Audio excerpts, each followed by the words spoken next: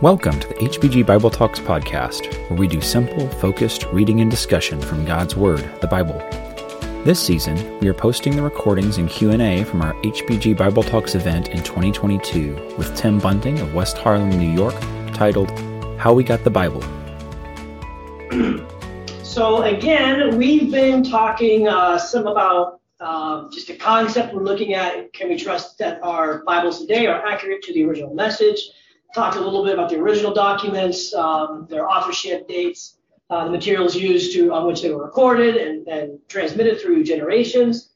We talked about the manuscripts, why we need to know information about the manuscripts and what information can be known about the manuscripts. And also, based off of what we have, we definitely have access to a reliable text, given all the different translations and all the different manuscripts in the original languages.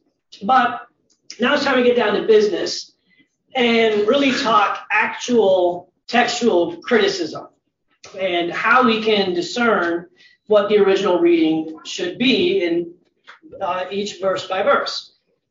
The truth is that in the New Testament text, there are lots of variant readings. A variant reading is one manuscript in this particular verse says, pray to our God, and the other manuscript might say, pray to our Lord. You'll have X amount that say it one way, X amount that say it the other way, maybe less that say it a whole third way. But these are two variant readings. And this is a good example of what a variant is. This is the kinds of differences you're going to come across. Difference in one word might be a synonym or interchangeable, but it's a different word. And we need to consider these as variant readings. We might say, an error or something. But as soon as you say an error, you're indicating that, well, this one's wrong and the other one is right. We don't know that. It's not that one's right and one's wrong. It's that they're different. It's a variant. And you got to figure out which one's the real deal. If you've been watching, the Disney Channel, the Loki series, variant is a word that you're familiar with, where there's a branching off of the original, but which one's the branch and which one is the original is kind of what we're talking about here. So lots of variants. And when we say lots of variants, we mean lots of variants. And there's a number on the board. Different scholars throw out vastly different numbers of variants found in the New Testament, anywhere between 150 to 500,000. That sounds like a lot of variants. And based off of that, there's no way our New Testament can be trustworthy. If there's that much variation in the text, then how can we trust the text? How can we know that what we have today is accurate? Well, we need to put this number in proper context and know the reality of what this number means, which we'll look at that as we go through it. It's kind of like if I say, we've got over 5,000 Greek manuscripts, and I give the impression that they're all complete New Testaments from like 200 AD. 5,000 manuscripts. I need to mention some are scraps, some are much, much later, 13th century. That's a part of understanding the context of that number. Same thing with this number on the board. Okay, there's this many variations. But what does this number actually even mean? We'll see very quickly that's not quite as daunting of a number as it might seem at first. Now, when you look at variants and variant readings, there's two ways that you can organize the variant readings. And this is not two types of variant readings or two categories of variant readings, but rather two different ways to organize all of the readings. I might say the book of 1 Corinthians, Stephen says book of 1 Corinthians. This is my outline. Well, here's Stephen's outline. Well, they're are each unique outline of the same material. That's what we're talking about here. So there is the perspective of scribal variants, looking at organizing these variants from the perspective of the scribe or the scribal process. Or there's the 21st century perspective, looking or categorizing these variants from what they mean to us today. Here we are looking back at them, how we organize them. So two different ways to organize or think about them. We'll talk about that. In terms of scribal variants, this is how you classify or organize or categorize the variant readings under this perspective of scribal variants. First, there are unintentional errors. there's an error or a variant that's a result of an error, orthographical error. Orthographical error means handwriting mistakes. So you're talking about typos essentially. So you can skip a word. You ever done that when you're writing something and then you're a little bit ahead in your thoughts and then you skip a word or two completely, you go back and read it, you're like, well, that don't make any sense, right? So that would happen in the scribal process. You might skip a whole line. Again, if you've got all caps and no spaces, sometimes you could go back over here. We skip lines when we read, but what if it some way weirdly connects with the next word on that line, and then you keep going and you go back and say, oh, skipped a line. Don't tell the boss, we're going to keep going. You ever read and repeat a line, right? Now, but you're writing. How could you do that while you're writing? Well, again, this would be a very meticulous writing, and you kind of be, I don't know if you'd be in the zone, you're kind of in a trance almost as you meticulously copy all this, and you're not going to be quite as keen what you're actually doing necessarily every step of the way. So there's repeated lines, something that happens a lot, or even repeated words.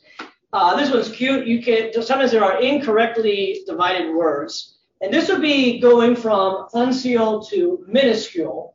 Uncial, there's no spaces, and so the minuscule scribe, as he's transferring it into minuscule text, he could write God is nowhere, or he could write God is now here, right? And so some of these differences would come because of that. So are we worried about this too much? We know how to know the difference between these kinds of varying readings. A lot of this is going to be disregarded. There's also mistaking one word for another. It says affect, you write effect, right? That can happen. So this first type of variant reading you find is pretty harmless. Errors happen in the scribal practice. If you have however many hundred manuscripts you're looking at and one skips a line, you say, well, all the other ones have this line. That guy probably just skipped a line, so not a big deal. But then there are what is called intentional errors. And this sounds a little bit worse. Intentional error. Why would someone intentionally change or alter the New Testament text that they were writing? Well, in most situations, these would be deliberate corrections, right? As the scribe is copying the text, he would be tempted to edit the text, update the style or the grammar. Imagine if at the end of, is it John 7 or something? I forget what chapter it is now, where Jesus says, before Abraham was, I am. The scribe says, well, that's a grammatical error there. Before Abraham was, I was. Before, he might come in and correct that to update the grammar to make it better. But we're not looking for the scribes to improve the style or grammar, but there's corrections like that. Sometimes there are corrections of errors, what they would perceive as an error. A good example of that is this. Mark 12, it is written in Isaiah the prophet, behold, I send my messenger ahead of you who will prepare your way, the voice of one crying in the wilderness, make ready the way of the Lord, make his path straight. Now, if you're pretty familiar with the Bible, you might see a complication in this text, because who's the prophet that's mentioned? Isaiah. Well, who's the prophet that is quoted? Well, it's Isaiah. And it's Malachi, right? But the writing, it says, the prophet Isaiah said this, but Malachi said it too. So what did some scribes do? Erase, as the prophets said, and they fixed it. There's multiple prophets quoted, so the scribe fixes it by writing prophets instead of Isaiah. So an intentional correction of the text that is what? Well, it's a variant, potentially, from what it actually originally said. So that happens. Harmonization of text. These are going to be the kind of variants that we are the most familiar with. In our traditional English translations, King James, New King James, there's a lot of harmonization of the text. In modern translations, NASB is going to put a lot of these harmonizations in brackets because they're going to say, well, probably wasn't part of the original, even though you're used to seeing that in our English translations. A harmonization is when the scribes will try to make parallel texts more similar. So in Matthew 20, Jesus is blasting the Pharisees pretty systematically, bullet point by bullet point. And, the scribe would be writing this section, and he says, man, there's something similar that Mark said, where he talks about the Pharisees devouring widows' houses and making these long, pretentious prayers. That belongs in Matthew 23 too. So then they'll borrow that text and kind of insert it in Matthew 23 and kind of harmonize the text. That's a scribal inclination as well. And finally, there can also be doctrinal alterations, correcting the text to make it fit your beliefs or support your beliefs better. And that's the one that makes us a little bit uncomfortable, because if there are a lot of doctrinal alterations of the text, well, that means we can no longer trust the text itself. If people are going in and manipulating and changing the message of the Bible to conform what they think or what they want it to say, well, that's when we're in dangerous territory. We can no longer trust the message. Fortunately, though, it becomes very clear to us that it's not what's going on. There was not enough power that individuals or groups had to really successfully do that. We're going to make this point later. There was way too many New Testament documents. If you started changing it, you'd be like, what version you got? Where'd that come from? But a pretty well-known one might be what we find here in 1 John 5, or 1 John 5, 7, 8. The New American Standard would say, these are three that testify: spirit, water, and the blood. They are in agreement. Where if you have a King James or a New King James, there are three that bear witness, testify, in heaven: Father, the Word, and the Holy Spirit. These three are one. Now, that's a substantially different rendering of that verse. It's not the same. That's not saying the same thing at all. And this verse here really kind of conveniently supports this 3-in-1 Trinitarian Yahweh concept, right? It'd be kind of nice. We have this weird idea of how do we understand the divinity of Jesus and the Holy Spirit and so forth. Well, it's right here. 3 are 1. Boom, there you go. Question is that what the original actually said, or did the original read differently? We'll talk about that one a little bit later. So, but these kinds of variants almost don't exist. And in this case, when they do, it becomes very clear what the original reading should be. So these are kind of variants that we're going to take a look at in a second here. Let's see, what am I forgetting? I hope that makes sense. We'll kind of double back a little bit. Now, the second perspective, the second way we can categorize or look at or think of these variant readings is as follows. It's from our 21st century perspective. How do these affect me? How should I think of these? Well, first category are trivial variants of no consequence. So it's a variation in the text that is trivial. A misspelled word is trivial. A skipped line is trivial. A repeated word is trivial. And it doesn't have any consequence on how we understand the text. When you're doing your textual criticism, that variation doesn't even go through your filter of what's it really say. You know what it says. The variation has no effect on the meaning, and it has very little support that's easily disregarded, so we move on. The vast majority of variant readings in Scripture that make up this 150 some odd thousand, this is what we're talking about. These trivial variants of no consequence. Then there are substantial variants of no consequence. We're not talking about misspelled word. We're talking about added words or omitted words or altered words. We looked at Acts 8:37. There's a whole verse with the whole meaning behind it. So how can you have a substantial variation, but it still be of no consequence? Well, because sometimes variants, although they're substantial, are so weakly attested that we don't need to take them seriously. Okay, the Codex Bezius says this thing here. It's the only manuscript we have that says that. So it's a substantial difference, but we don't need to take it seriously because there's no real support for that variant reading. So in both these first two categories, it doesn't really impact our modern translations, our understanding of the text. We're not really in dangerous territory there. That makes sense? Okay. But then there is this third category, substantial variants that are of consequence. And this is the category that we're going to care about the most, that scholars are going to care about the most. But we've gone from hundreds of thousands of variants to hundreds a variance, right? So now we're in a more manageable number. So you've got, a substantial variation, different word or different, phrasing or name or so forth. And you've got enough evidence on either side to make you stop and say, which one is it? In some cases, it becomes pretty quick. Okay, this is very likely the original reading. In other cases, it still might end up a bit of a toss-up. But amongst these substantial variations of consequence, here is what the majority of the variants are going to be like. I showed you this book before, this little guy here, which, it tells me about all the different papyri and information about them. And then it's really nice. It goes through and says, okay, here are all the relevant texts that these papyri impact textually, right?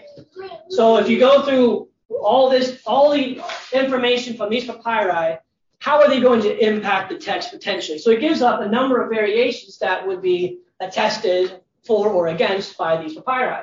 And I just took top of the list and went down a few.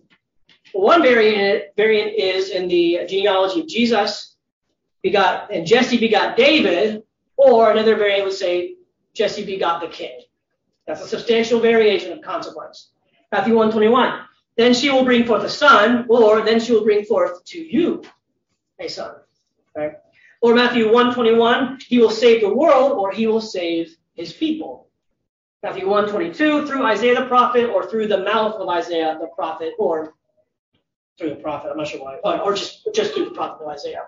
So these are the substantial variants of consequence that scholars go through one by one. And you can see, this is all Matthew. This is all Matthew 1. And these things, they come up a lot, right? But these are the kind of decisions that these scholars are making and comparing back and forth with all the many manuscripts that we have. That makes sense?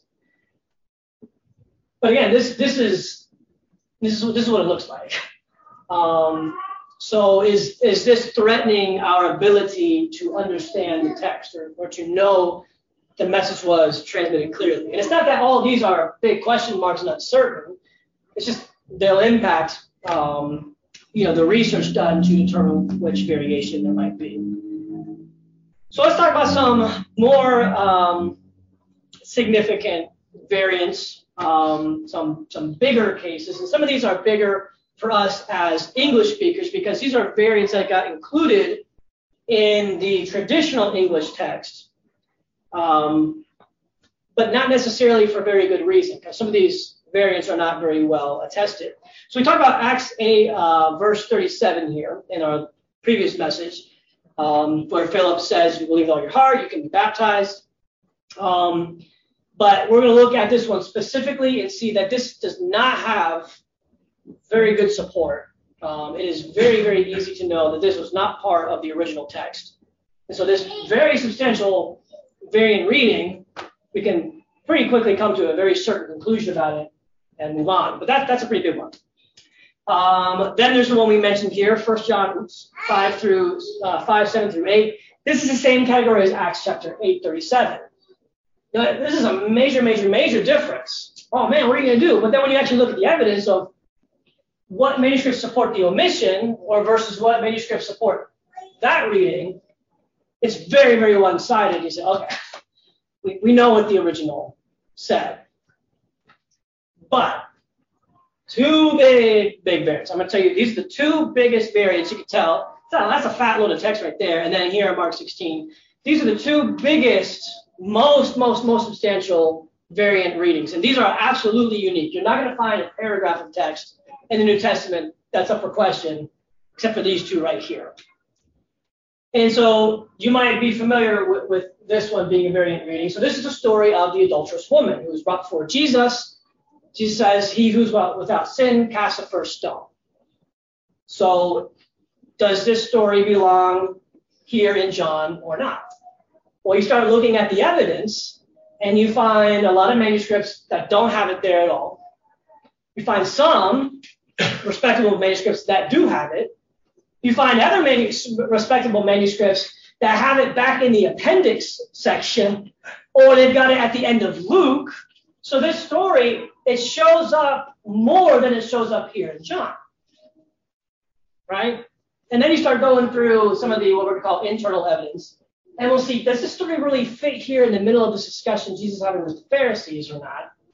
So this one, and again, I'll just go ahead and tell you, don't believe me. I'm not giving you any proof of this. To me, it seems like this is probably an accurate tradition, something that actually happened that was spread orally and began to be written down and then was included.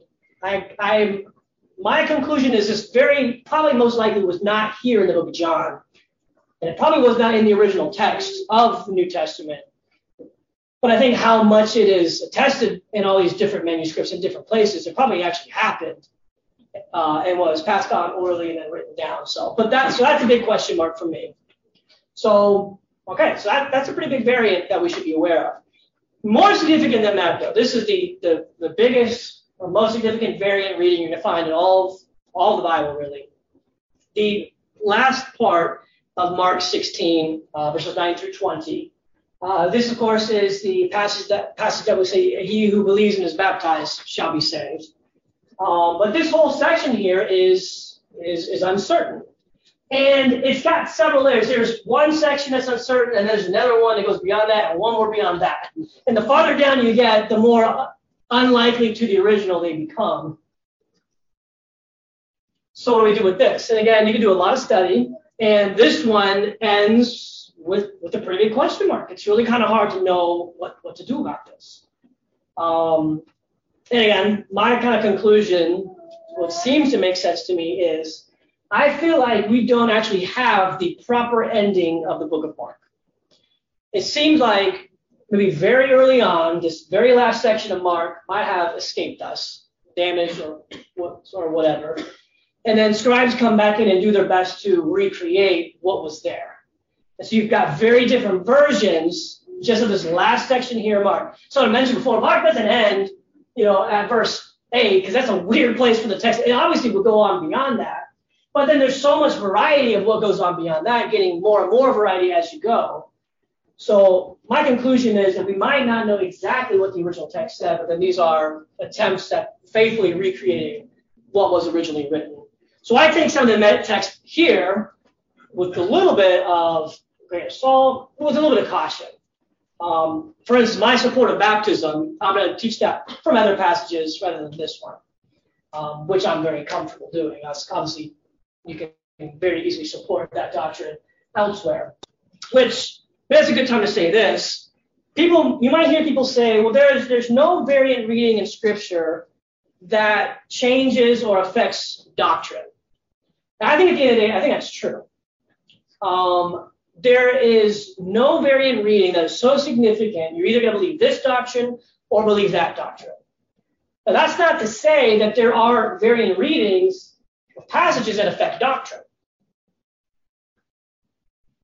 But the passages that they affect, you support this doctrine from multiple places. And so this variant here doesn't determine what your doctrinal conclusion would be. So yes, there are variants. The vast majority of the variants are inconsequential, typos and so forth, or substantial variations that are either pretty easy to figure out or don't ultimately make a difference in the meaning of the message. And then you've got these two that are absolutely in their own category. This one especially as being, this is a portion of text that's hard to know exactly what to do with. Now, someone might be very convinced about this text being yes or no, and have good reason for that. I'm leaving it a little bit ambiguous for myself. So that's something to think about. And that's why we need to study this. We need to think about it. There's things for us to consider. And when the skeptic or your neighbor throws some stuff out, about, there's some question marks here. He doesn't know that. Now, if he comes, you say, well, you can't even trust the ending of Mark 16. He said, oh, wow, this guy's done some reading, good for him. And then you begin your conversation with him in a more educated level. But this is stuff we need to know about. And most people who are dismissing the Bible because it can't be trusted, it's not because it is. Right? And those of us who believe in the Bible, our faith does not depend completely on this. We can still trust in the inspiration of the message, the accuracy of the message, the power of the message, realizing there are some real question marks on a few sections here. Does that kind of make sense? All right. If you have questions on that, then you can ask me the question and answer. That's a pretty challenging section for us, but it's good for us to know about that. All right. All right, let's keep going here then. I forgot I have to do 2 lessons in this session here. Okay.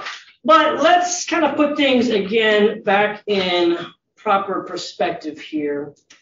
Now, we mentioned the 150 to 500,000 variants. Now, let me tell you how they get to that number. If there are 100 manuscripts that say our God and 1,000 manuscripts that say our Lord, that's 1,100 variants. Right? It's one variant for every single manuscript. So they add up pretty quickly when you've got 5,000 plus Greek manuscripts, which, remember, like the reason we've got so much variation in the text is because we have so many manuscripts. If we had like 3 manuscripts, there would be a lot less variant readings. But we have so many variant readings because we have the blessing of having so many manuscripts. So don't forget about that.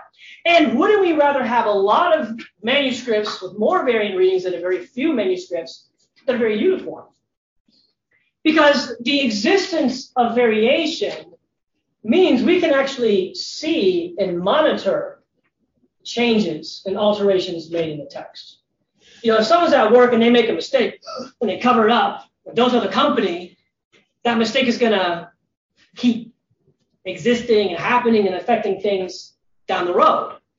But if you see a mistake, then you can do something about it. Because we have so many different manuscripts, we can see these things as they're coming about and be able to monitor and make our own decisions and educated choices about that. Because at the end of the day, a uniform text does not mean necessarily that it is an accurate text.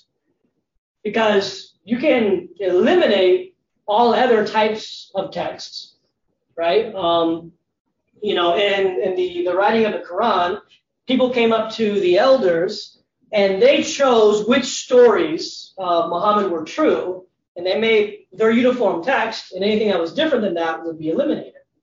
But does that mean that this was an accurate process? Well, if you leave it up to a group effort, people working and doing independently, different beliefs, different agendas, and so forth, and here we're all doing our own thing, and we get to sit back and look at all of it, and we can monitor and see that we're not limited to one single text that we can't verify. We can't compare it with anything. There's all these changes here, but I can't tell you that they were changes because I've got nothing to compare it to. But we have all these manuscripts that we can compare with, and we can see these things as they've happened. So the truth is, the existence of variant readings, as opposite as might seem, is really beneficial to the accuracy of the text and our trust in the reliability of the text. Last thing I'll say about that is this.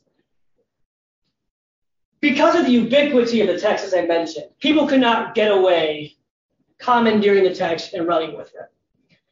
And I think evidence of that is this. So one of the first most powerful Christian organizations and religions was the Roman Catholic Church.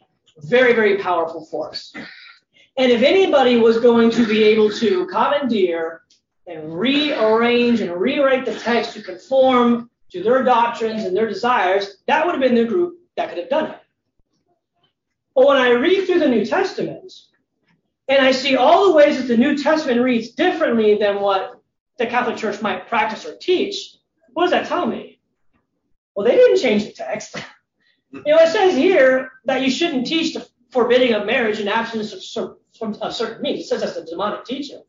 And if there's an organization that actually does teach that, I wouldn't think that they would add that part in. I would think they'd want to remove that part, but if it's there, which means what? Which means they didn't. And so I think we can be very confident that the message of the word, the ubiquity of the word, was far more widespread than any one organization could do anything about. I'm not worried at all about the Bible or biblical text being altered or changed to fit some private group's agenda. There's no evidence of that whatsoever. So that's pretty reassuring for us. Okay, let's keep going here. We got 10 more minutes or so. So let's talk about the actual scientific practice of textual criticism. So we have the manuscripts, we've got the variants. Textual criticism is the careful and meticulous process of gathering and comparing evidence to determine which variant readings are the most original. We've seen this variant reading a couple of times. So which is it? Well, how do we go about deciding which of these two different readings is more reliable? Well, first is an examination of what is called the external evidence. External evidence is, I think I've already had that. Yeah, so external evidence is going to be all the information about the actual physical manuscripts themselves. You got a manuscript, you've got two things you're dealing with, the manuscript and the text. And in some ways, you can take the text, put it in a Word document. That's the text. Doesn't matter, forget what is written on, this is the text. But then the manuscript itself, what material is it written on? What language is it written in? Where was it discovered? What kind of text type is it? The nature of the manuscript is one thing that makes up the external evidence. And then the actual words on the page separate from the manuscript is something else entirely that you can work with through internal evidence. So why would external evidence impact our choices on which variant readings are most reliable? Well, again, in order to determine which testimony to trust, you figure out which witness do I trust. The manuscript is the witness. How old is this manuscript? Well, if it's an unsealed writing form and it's on papyri, that means it's pretty old. So that affects how trustworthy the testimony is. Or what text type is it? It's Alexandrian, so it's a conservative and simple text type. In a lot of ways, that makes it more trustworthy. It's just sticking to the program, not elaborating or anything. This one was discovered here in Macedonia. This one was discovered over here in Egypt, and they read the same. And so that their testimony corroborates and works together better. So you consider the external evidence that you know about the manuscripts to figure out how much am I going to trust the readings found within that manuscript. Does that make sense? And we talked a lot about that before in our second lesson. So what do you do with all the external evidence? Well, if it's a reading that is attested by older manuscripts, that's more reliable. Or if it's attested by manuscripts from multiple different regions, more reliable. Or if it's represented by multiple text types, more reliable. Also, quality of witness is stronger than quantity of witnesses. I heard a quote that manuscripts that support variant readings should be weighed and not counted. If you just number them, well, you got 2,000 minuscules that support this, and you have like 3 unseals that support it. So the 3 that say otherwise weigh more than 1,000 that come way later that do support it. So that's kind of how you weigh the external evidence. But then we move on to internal evidence. And what we do with internal evidence. So 2 types of internal evidence. One is transcriptional probabilities, and that's evidence regarding the scribe.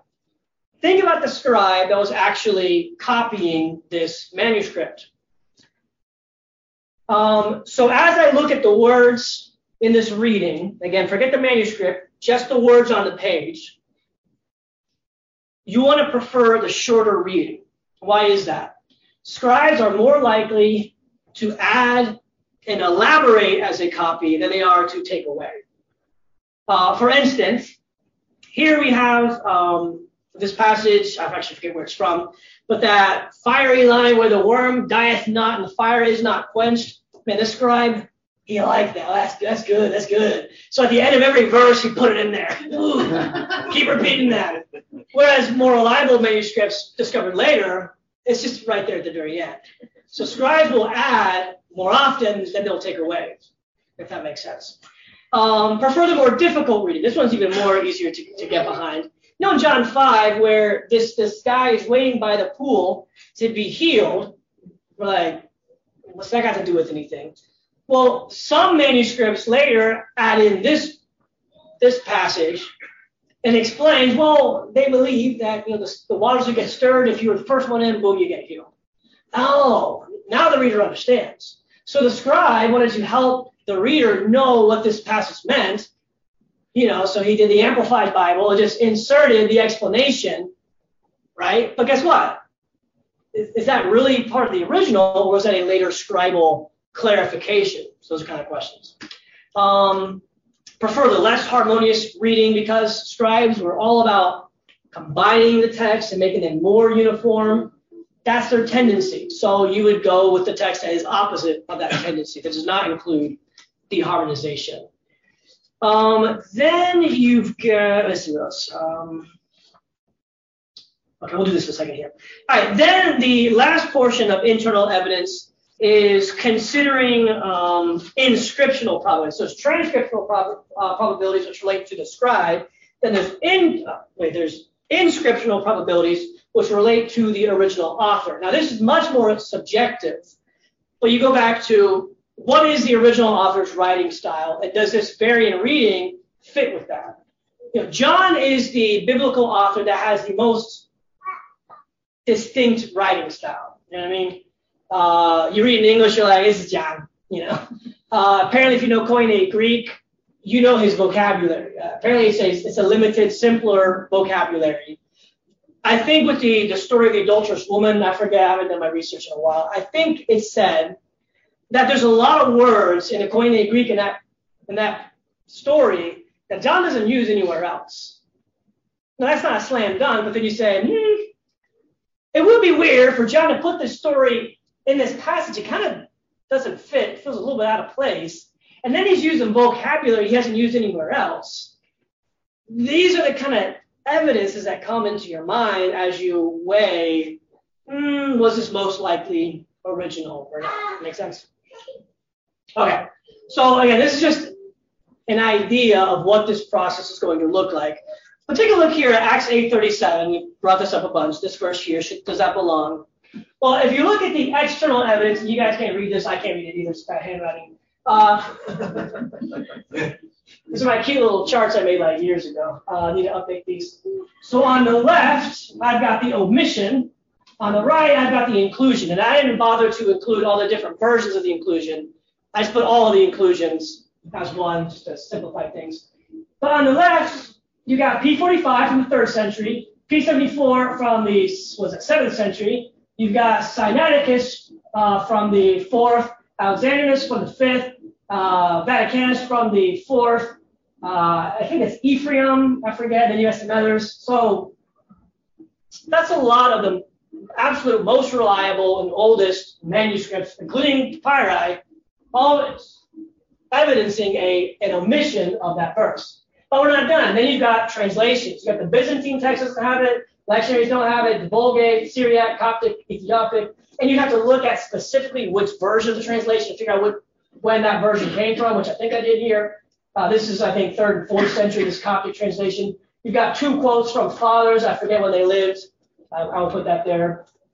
So kind of conclusions. So the earliest support of the omission is 3rd century. And amongst translations and other versions, the earliest representation of the omission is 3rd century. Now, what about the inclusion? You've got 3 minuscules that date from the 11th, 14th, and the 11th century.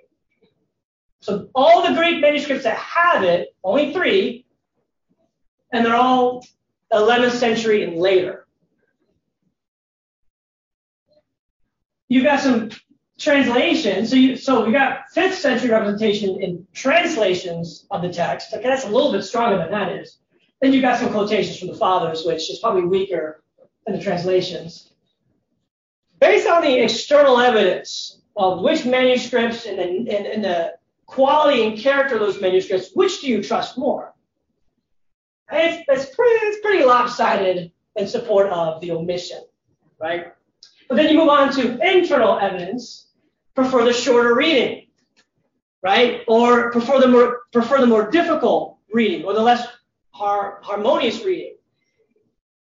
It sounds a little bit too convenient. This sounds kind of like, let me put this nice, convenient verse here that fits this doctrinal thing that I want to say, that he believes in Christ, he confesses and it's this nice little package, plan of salvation all here in one little thing, boom, there you go. It seems a little bit on the convenient side to have that verse in there, as opposed to not being there. It's a little bit less confused, a little bit more confusing, shorter, so forth. In terms of author style theology, you look at Luke's writing. Is that the kind of commentary you would add there or not? Very subjective, but kind of consider those things.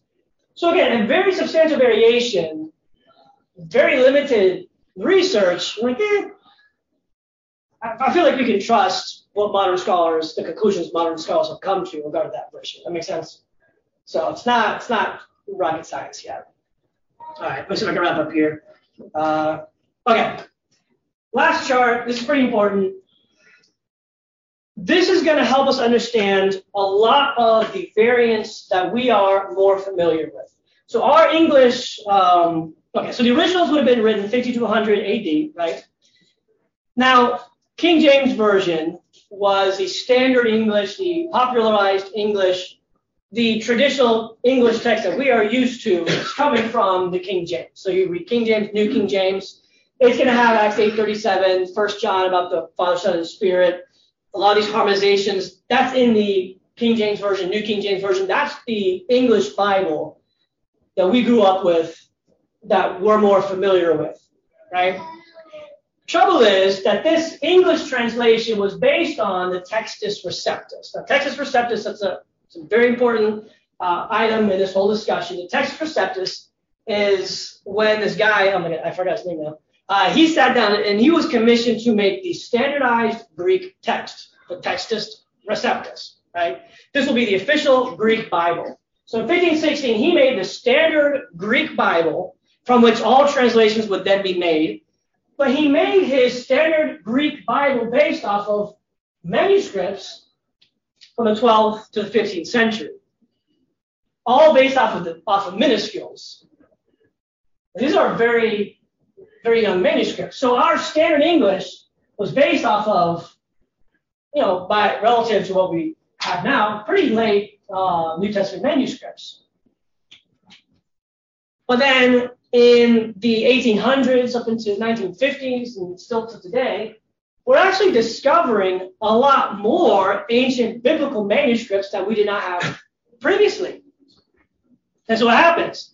So you got modern translations like the NASB or the NIV or the ESV, and what are they basing? What's the text base from which they are making their translations? Back to the more ancient manuscripts. Are there any differences and variations between these manuscripts in this time and these manuscripts in this time? Yeah. Acts 8:37 is more supported by these manuscripts. All of these manuscripts before that, every single Greek manuscript before that does not have it. So we're used to seeing it in our English Bibles, but it's actually a very weakly supported text. And so now we're very blessed to have much, much better resources. And so the ESV says, that it just doesn't belong there. So if you read the ESV, it's just going to skip the verse entirely. So, and that's a lot of the variants that we're familiar with come from this construct right here. Cool. All right, some books that are going to help you. I'll put these back up in a second when we come back. But I guess we'll take our break now, right? Okay, one says, I didn't get to put these in good order, so we'll see. So one says, why was Easter used for Passover in the King James? Great question. It's not a good answer to that. I just did. That is a translation issue, not a transmission issue. There's not any reliable text that says Easter in the original Greek. I don't know if Easter is a word in Greek or not, I'm not sure. But that was a choice. You take the Greek manuscripts and then you put in this other word as a poor translation choice rather than anything from the actual text base. So that helps. This question here mentions the Latin Vulgate, which is very important, critical in Catholic Church and in their liturgy. What do I have to say about the Latin Vulgate? Great question. I don't have a good answer to that. I don't know too much about the Latin Vulgate. And that's kind of the point here. Each one of these things deserves a lot of good attention.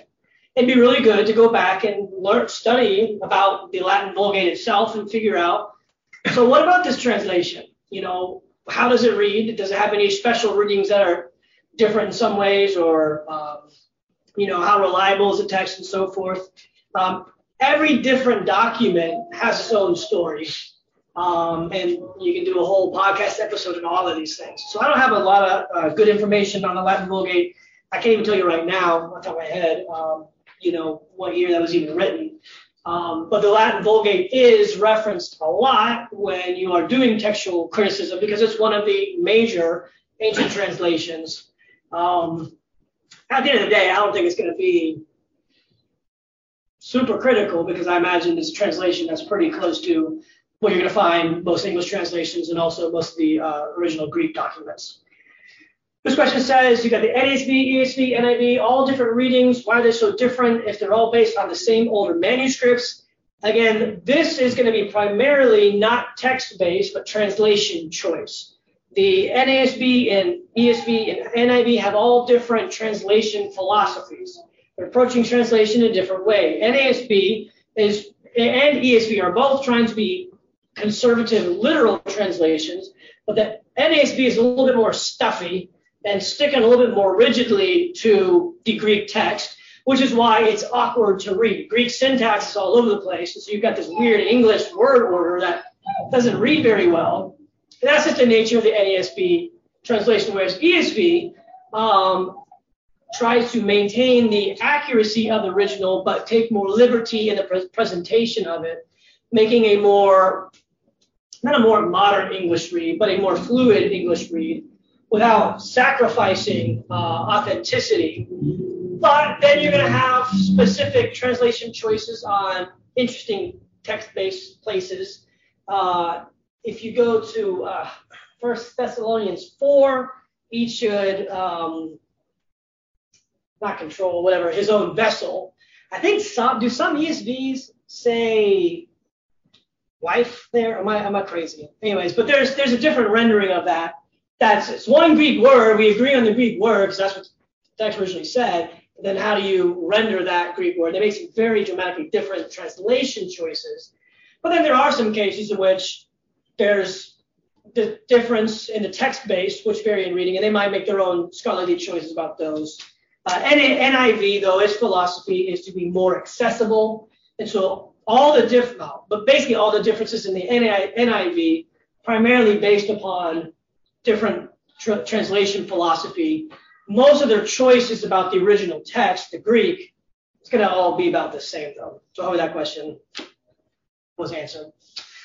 This question here, a particular Muslim cleric made a point that the two words only begotten in John 3:16 do not appear in a certain Bible. This gentleman was speaking to me before, and I forget if he was there in person or as a YouTube thing or something, but there's a Muslim cleric. I think this is what was happening. And he was making a point, this Bible doesn't include only begotten in John 3:16. And apparently he's making a big point about that. And I can't represent him well because I wasn't there, but that seems to be maybe what's going on. But it maybe kind of serves as an example of the way people approach this topic.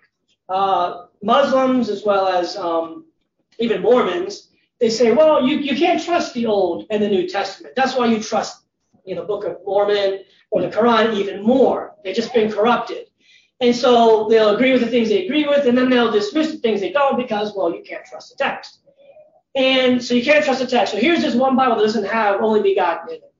Well, what Bible do you have? Like, what translation is that? What was that translation? What text base did it come from? Really, the issue is what manuscript doesn't have those two words, and what's significant about that manuscript. So people kind of throw out stuff. Oh man, but there's like, that doesn't make any sense. There's not really anything to support that. So just gotta be aware of people making those kinds of points. Two questions here. One is if there's some things in the Bible you don't understand, how do you find out? How should you study the Bible if you don't know for sure which translation is correct? So good questions. And actually maybe related to that, with so many variants intentional or not, can you help us understand how God's word is perfect? So, again, this is something I learned from John Weaver recently. He was making the point that you've got the Greek Septuagint, which differs from in the Old Testament from the Hebrew Masoretic text. And when the New Testament apostles were writing their documents, they would quote Septuagint version as much or even really more than the Masoretic, and they would use the wording of the Greek Septuagint in favor to support some of their points they were making about Christ and his coming and so forth. And so John says, well, it's not that the Septuagint is an inspired translation. It's a natural translation that humans made, but inspired people were still able to use that wording in a way that supports God's eternal truth. And there's some kind of balance in, the specificity of God's exact truth, but that's able to be communicated in bigger ways. You know what I mean? Like, every word matters, but your faith does not hinge upon one word here or one word there. The deity of Christ, that's a big issue. I spent an entire quarter looking at all of the Bible in this full support of this challenging concept of Christ being both man and deity and Yahweh himself. It's not one verse or one word that supports or refutes that. What's the overall presentation and picture that the Bible is giving us? That's why you can look at it. If I'm going to say there's a bad translation, I'll say, okay, New King James, not great translation. NIV, not great translation. But you know what? None of them are great. None of them are perfect translations. And yet, which one will I use? I'll use all of them. Because even though they're not great translations, there are good translations, there are sufficient translations, and the collection of all the scholarly choices and decisions come into our full understanding of what is the overall truth that God is presenting to us. And so I think we can realize God communicates his message to us in these human ways that we as humans can interact with, and we can come away with not this nitpicky, detailed thing, not that we shouldn't study in that way, because I do that. But really the more important is this is the truth that God is overwhelming us with. So there's some balance in that. I don't know if that made sense. If it didn't, don't tell me. Or you can ask me again later. I don't know. But that's just kind of something I've been seeing a lot as we go through the text. We should see things bigger and broader and not just a single proof text kind of deal. But also, multiple translations are great ways to study the text, because different, and even if you get these loosey-goosey interpretive translations that are not the best resources, but you know what a loose translation is, or a very interpretive translation, that is the text and a commentary combined in one. So you read a weird thing. Man, what's he even talking about? You read 5 interpretive translations, and you have 5 scholars telling you what they think that means, which is a lot faster than reading 3 paragraphs in a commentary, and you still don't know what he's talking about. So they become very useful resources. Again, big picture, what's the message God's giving us. So hopefully that's a little bit helpful. And there's a question here about Matthew 16:19, but that might actually get kind of included in our lesson. We're about to start here. So I might run and just get going with that. We're going to talk about the canon here in a second. Before we do, some last resources I want to share with you. This is a very good book, just the basic history of the biblical text and practice of textual criticism. It's a pretty easy read. That was my first read. You read that, you're going to come away understanding a good bit of things. This is the more complicated and heavy read. That's what you can kind of upgrade to after you do the first. This book is fantastic. This is textual criticism. It's basically the rules and practice of textual criticism. This is less than 100 pages. Super easy read. And you're like, oh, okay, I got it. Because the truth is, a lot of textual criticism, the rules of textual criticism are very simple. It's the getting familiar with all the evidence. That's the hard part. But then even weighing the evidence based on these rules is, again, it's time consuming, but it's not like it's, doing plumbing in your house. We're sticking to sheetrock and things like that. And then you can get this. This is, you can read somebody else's commentary on why they think the original reading is this or is that. So you can, why is this verse not here? You go to Acts 8:37, look it up in this, and he'll tell you why he thinks this or that. So you're kind of jumping to the chase there rather than doing the effort on your own. But it can be a good resource too. All right. We hope this lesson was helpful to you. If you're enjoying what you hear on the podcast, please subscribe, leave us a rating or review so we can reach more people. If you'd like to study the Bible with us, please reach out, 717-585-0949. You can email us at capitalcitychristians@gmail.com, or for more information on group studies and worship, check out capitalcitychristians.com. Thanks so much for listening.